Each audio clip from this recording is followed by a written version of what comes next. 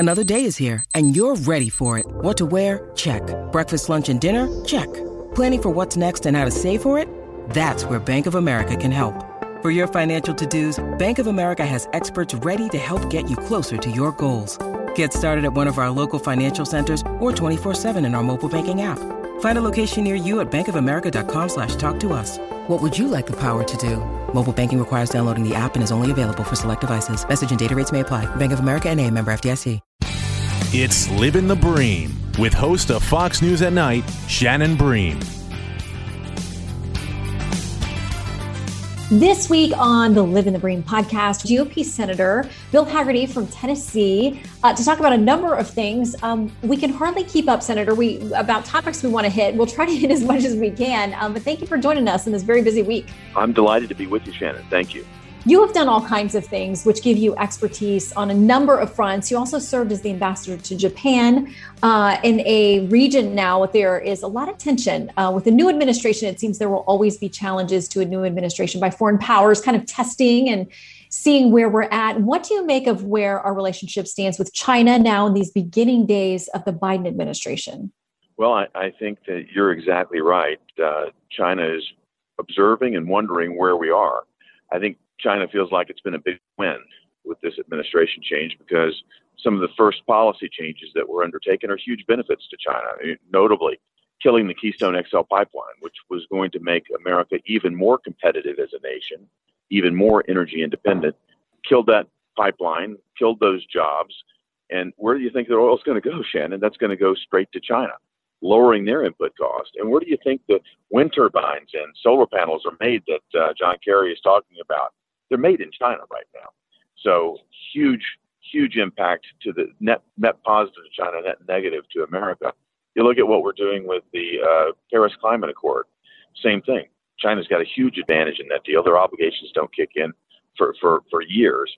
And yet you've got America deciding to just step back in. Again, we're the only nation that actually had reduced our carbon emissions since the original agreement was signed. We're the only ones that have actually complied with it. But America's ready to sign right back up under the Biden administration, putting, again, that weight of additional cost and regulatory burden on our companies, while China doesn't have to do anything in return. And China's emissions have increased steadily since they signed the Paris Climate Accord. So, again, China's net benefit to all of this has been extraordinary, whereas we continue to put ourselves at a disadvantage. And then we all saw what happened in Alaska when they had the gall. The Chinese, Communist Chinese Party sends their representatives there to talk to our Secretary of State and our National Security Advisor, and they had the gall to try to lecture us. I thought that was an appalling performance.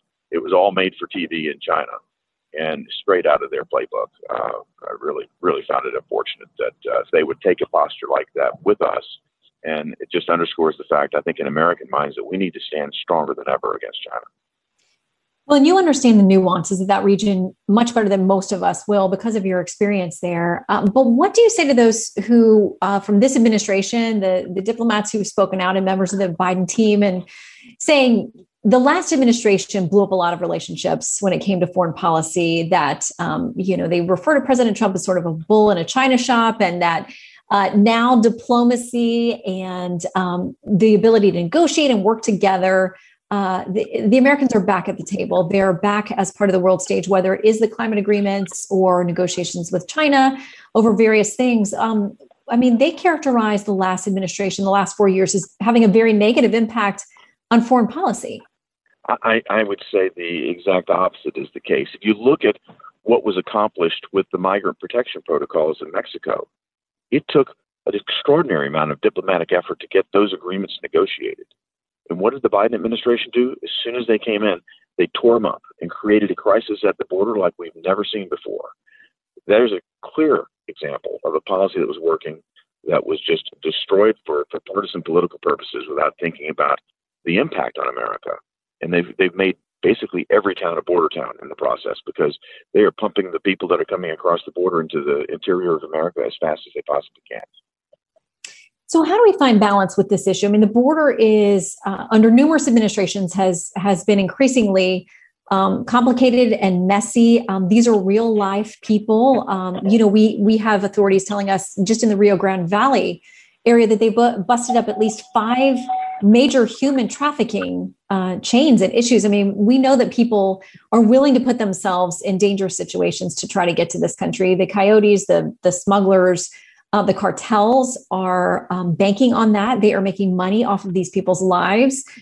What is it going to take to clean it up? We've had Republicans controlling the White House and both houses of Congress. We've had Democrats controlling the White House and both houses of Congress.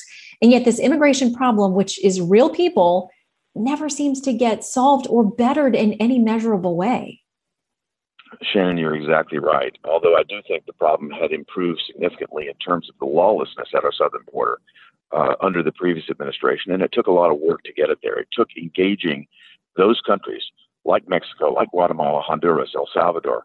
We engaged with those countries to get them involved in redefining the asylum programs, getting people to stay in Mexico, the first country they came to, rather than continue to push through Mexico and try to penetrate our border. That's the type of engagement that's necessary. A lot of investment went into making that program work. And what we've seen, again, is just a complete destruction of that with no plan in place to address it other than just to more rapidly process people into this country. I think the plan actually is to just increase the flow across the border, destroy our borders, and have open borders. That's not what Americans want, but that's what the leftists in this administration are pushing for. And I think it's really tragic. If you look toward a solution, though, I would come back to the fact that we need to be working more directly with those nations below our southern border to create the right set of incentives. And the way you create the wrong set of incentives is just to say the door's open. We're happy to give illegal immigrants stimulus checks if they come here, provide free health care. I mean, the list goes on of creating the wrong set of incentives at a point when you need to be creating the right ones. And we do hear Democrats speaking up. I mean, people like Congressman Henry Cuellar, a Democrat down in Texas, he sees the real world impact because these are his constituents who are impacted by what goes on at the border. And we have heard people like him and others stand up and say, Mr. President, you got to be careful about the messaging here because it does serve as a magnet to a lot of people who are seeking a better life. And if they think that they will be welcomed here and provided with a number of things that are so much better than where they're from, can you really blame them for trying this? But he's tried to, throw up some red flags, it sounds like, with the Biden administration because he's there on the ground, sort of breaking with his party and saying the reality of this is a disaster. Do you think any of that message is getting through to the White House coming from its own party? I certainly hope so. And I think it's incumbent on us to really try to empower that messaging as well. This shouldn't be a partisan process. This is an American problem. We've got to deal with this as a nation. This is a real crisis that's happening at our southern border. It's an embarrassment. And I think that having Democrats speak out about this will hopefully move it out of the completely partisan realm that it's been stuck in and hopefully into a bipartisan realm where we can get something accomplished and get this fixed. Well, somewhere the White House says they want to see bipartisanship come together and get something accomplished is this new infrastructure bill. And as these packages come together, I mean, the latest price tag I've seen is around $4 trillion. And I got to tell you, the first time that I interviewed President Trump before he was even running, I was talking to him about it as he was thinking about running. The number one thing he kept going back to in that interview was infrastructure and saying how the U.S. really has got to update our highway systems, our airports, our bridges. I mean, it was something that wasn't a partisan issue to him, I think, as a builder and as a businessman who was thinking about running. He thought it was a huge issue. We know that there is bipartisan support on a lot of infrastructure issues. But is there going to be bipartisanship on this kind of bill? Is this something that is going to pass, as we've seen, with other recent large packages without a Republican vote or 2 or 10? Well, Shannon, as it stands, I don't think it has a prayer of passing because such a small portion of this is real infrastructure. I'm in Tennessee today. I've been meeting for the past 2 days with real infrastructure providers here. I'm talking about highways, bridges, airports, waterways. I was just touring the Chickamauga Lock. That's a major waterway project. That's a hard infrastructure project that will generate a return on taxpayer investment. Those are the types of infrastructure investments I think we actually can get bipartisan support on. President Trump was absolutely right. If we want to remain the strongest economy in the world, if we want to remain competitive as a nation in this century going into the next, we've got to continue to build out the strongest infrastructure in the world. We can do it. We have done it in the past. And I think we can find bipartisan support. But what the Biden administration is doing is, again, the typical Washington game of titling a bill as infrastructure when it has very little to do with infrastructure. And if you think about, if you add it all up, I think the hard infrastructure projects like I just mentioned, plus if you add broadband into that, you'd still not get to 10% of the total expenditures they're talking about. The remaining 90% are things like the Green New Deal, more social programs, things that have really very little to do with infrastructure, but have a lot to do with making our economy less competitive and putting a greater tax burden on our children and grandchildren. With that in mind, do you think that there will be an appetite for calling out and saying, okay, I know there have been some proposals back and forth, but do you think there'll be any serious going to the table to say, listen, we are with you on bridges, on, connectivity, whatever, that everybody could agree, as much as it's possible to agree on anything in Washington these days, about issues that you would define as infrastructure, you would include in this bill? Or do you think the Democrats will say, we're going to take another run at something along the lines of reconciliation where we don't have to get the votes we need from Republicans in the Senate, and we're just going to continue to pass things with that 51st vote we get from the vice president, and that's how we're going to continue to get things done? Shannon, I think that you hit on something I'm very concerned about, is that's continued to use this parliamentary trick called reconciliation. And again, for all of our listeners, the normal process forces bipartisanship. It requires 60 votes in the United States Senate to get a piece of legislation through. Reconciliation, which was originally designed to do technical corrections to budget bills, has been abused by both parties, by the way. But it's been abused, and it's gotten to a point now with this $1.9 trillion COVID package, as they called it, which had very little to do with COVID at all. It's been abused significantly, and I think that they're looking at doing it again. Our job, and the way this works again, is they only need 50 votes plus Kamala Harris to get it through. And they have exactly 50 senators, as do we. It's a completely split right down the middle Senate right now. And that means there's no mandate here. It's hanging by a thread. And if we can get one senator to agree with us on not including these particular programs that have nothing to do with infrastructure, not including massive tax hikes on corporations that would, again, make us the least competitive economy in the world when it comes to our tax policy. If we can get agreement on those things and tick them off, we can hopefully narrow this bill down to something that really is a lot more about infrastructure and a lot less about social programs and the Green New Deal and the other types of things that the Biden administration is trying to sneak into it. Well, it does seem like there is some area for compromise and agreement. So we'll continue tracking that one to see which path it does go down, as you said, with reconciliation or the more traditional route. We'll just have to wait and see. We'll have more Live in the Bream in a moment. Listen to the all-new Bret Baier podcast featuring Common Ground, in-depth talks with lawmakers from opposite sides of the aisle, along with all your Bret Baier favorites like his all-star panel and much more. Available now at foxnewspodcasts.com or wherever you get your podcasts. I want to do a little bit of a lightning round, try to get to a few more topics with you. Police reform. Senator Tim Scott last year offered something up that had bipartisan support. It was filibustered by the Democrats. It sounds like he's going to make another run at having that teed up. We know that Democrats are offering up the George Floyd Justice and Policing Act. They say that's the best vehicle for getting some reform done. What do you think happens on that topic? I think Tim Scott took a valiant effort last year, and the Democrats proved that they don't want to solve the problem. They want to keep it as a political issue to continue to drive a wedge in this nation and, again, get their base motivated. That's the wrong thing for America, and it's the wrong approach. The act that they're proposing would do away with things like qualified immunity. I was just talking with a sheriff here in Tennessee today.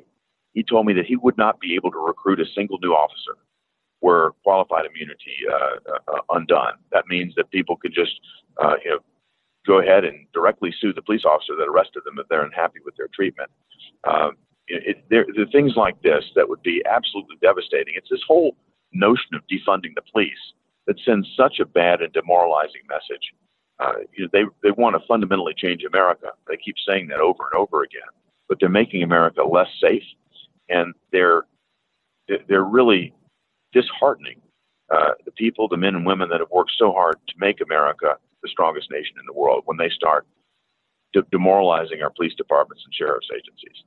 Yeah, listen, and there are definitely groups and lawmakers out there who say, yes, it's time to just get rid of policing as we know it, either defund it or wipe it out. It can't be repaired. There are others who say, they want to rechannel some of the money to, social services and things they think may help in the long run. As that debate plays out, what do you make of the treatment of Senator Tim Scott? He was the response to the president's joint address to Congress. There are some pretty nasty things trending on Twitter, and he seems strong, but, some attacks that I don't think, regardless of party, we should tolerate on someone on the basis of their race. And it seems like it's a popular thing to do, to go after him on that front, as if he is not Black enough or woke enough or progressive enough, so his voice doesn't matter in the conversation. You talk about him being a strong person, and I had lunch with him the next day after he made that great, delivered that great rebuttal. And he is a strong person, a God-fearing person. And he told me and our colleagues there at lunch how much he appreciated the opportunity to be in this great nation and to deliver that message. One of the things I think I find most disheartening about this is the fact that, at least to my knowledge, none of our Democrat colleagues in the United States Senate have come to his aid or to his defense as he's been attacked relentlessly in the Twitterverse. Just as you say, they're calling him things like Uncle Tim. It's disgraceful. And to have none of his colleagues in the United States Senate step forward and say this is wrong really does break my heart. Mm-hmm. Well, he's got an amazing personal story, as so many lawmakers do on the Hill. If you can step away from the partisanship and really hear from these folks about where they came from and the lives that they've lived, there are amazing people all over the political spectrum on Capitol Hill. And I think it'd be nice to, hear the more human side of people's stories, because we all have one. And his is one, certainly among the many that is worth hearing about. He has lived a lot of this. And he says, listen, I've been pulled over numerous times. I know what it's like to experience the quote, driving while Black experience, and to be at the hands of discrimination. He has lived it in a way that you and I can't understand. So I think he's a valuable voice to have as part of that conversation. And I know he's a strong guy, and I hope those things will continue. Let me ask you about this. Right now the president has got a commission studying the Supreme Court and whether or not seats should be added to the court. Some more progressive members of Congress have come ahead on the Senate and House side to step forward and say, no, it's time now. Let's add 4 seats. We're not going to wait for the commission. Conservatives were scared by the commission. Should they be scared about this idea of legislation that would go ahead and add 4 justices right away? I think it's something to be tremendously concerned about. I think it's well thought out. President Biden signs the executive order to establish the commission, and then right on cue, the following week, you got Senator Markey and Representative Nadler. They introduced the legislation to increase the number of justices to 13. That would give them the majority. It would be a 7-6 court, 7 Democrats, 7 liberals, and 6 people that would be more conservative. It's just a brazen power grab, and it's going to create a precedent that I think would be absolutely devastating to the court. Every time the powers change, and we'll see the addition of justices. Where does it end? Do you wind up with as many justices on the Supreme Court as we have members of the United States Senate? I don't know where you draw the line. I mean, if each party starts doing it, and it's interesting because a number of lawmakers on both sides of the aisle have said it's a terrible idea. It does ratchet up the tension. Does every new administration add whatever it takes to give their side the power?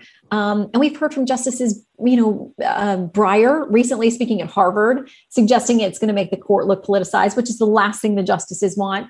The late Justice Ginsburg said 9's a great number. It's been that way for a long time. Let's leave it there. So we'll see. There are others who, in the press conference, even Senator Joe Biden, when he was senator, said it was an earlier version. Right, it was a bonehead idea. That was a bad idea.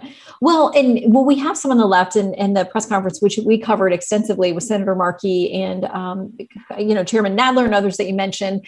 They say essentially the court was stolen. That then Senate Majority Leader Mitch McConnell and President Trump teamed up to overwhelm the court system and pack it with judges they clearly do not agree with. And so they say this is, quote, unpacking or unbreaking the courts.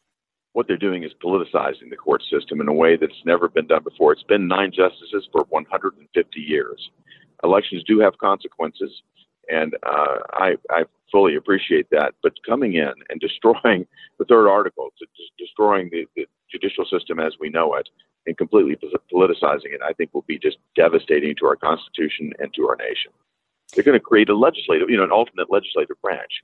That's what they're trying to do, because if they can't get something passed through our body in the Senate and the House, they'll just pack the court with justices that will rule the way they think they want them to rule and bring suits to get their desired goals accomplished there.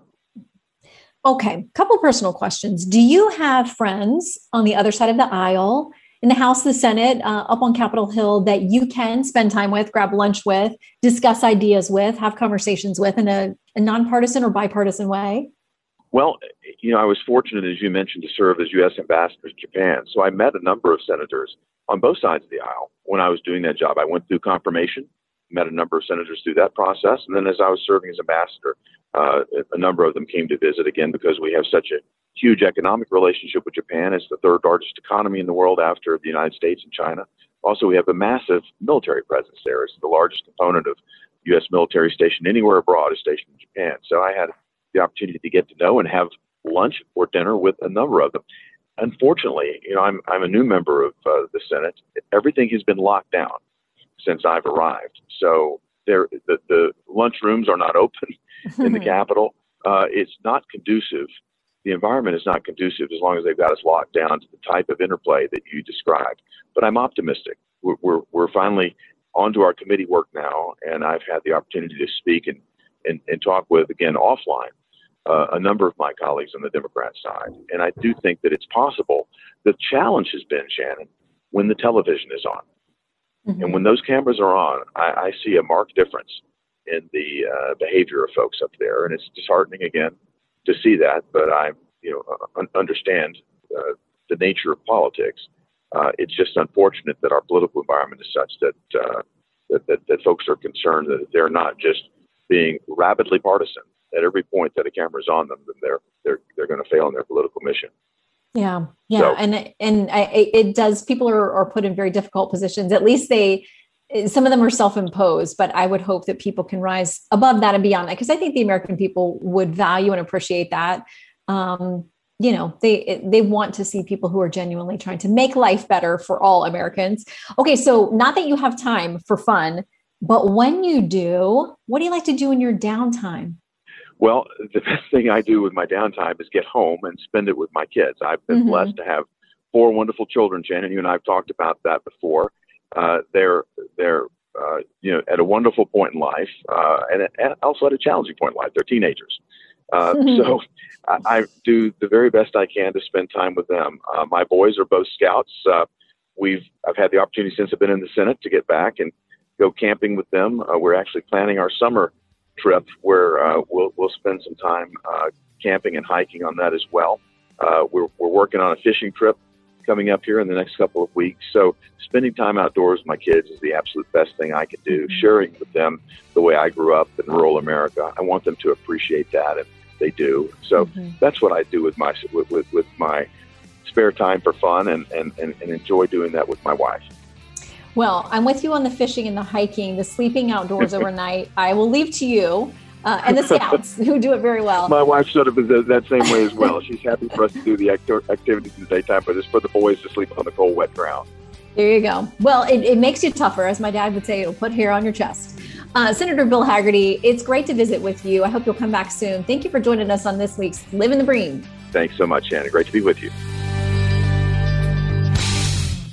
From the Fox News Podcasts Network. In these ever-changing times, you can rely on Fox News for hourly updates for the very latest news and information on your time. Listen and download now at foxnewspodcast.com or wherever you get your favorite podcasts.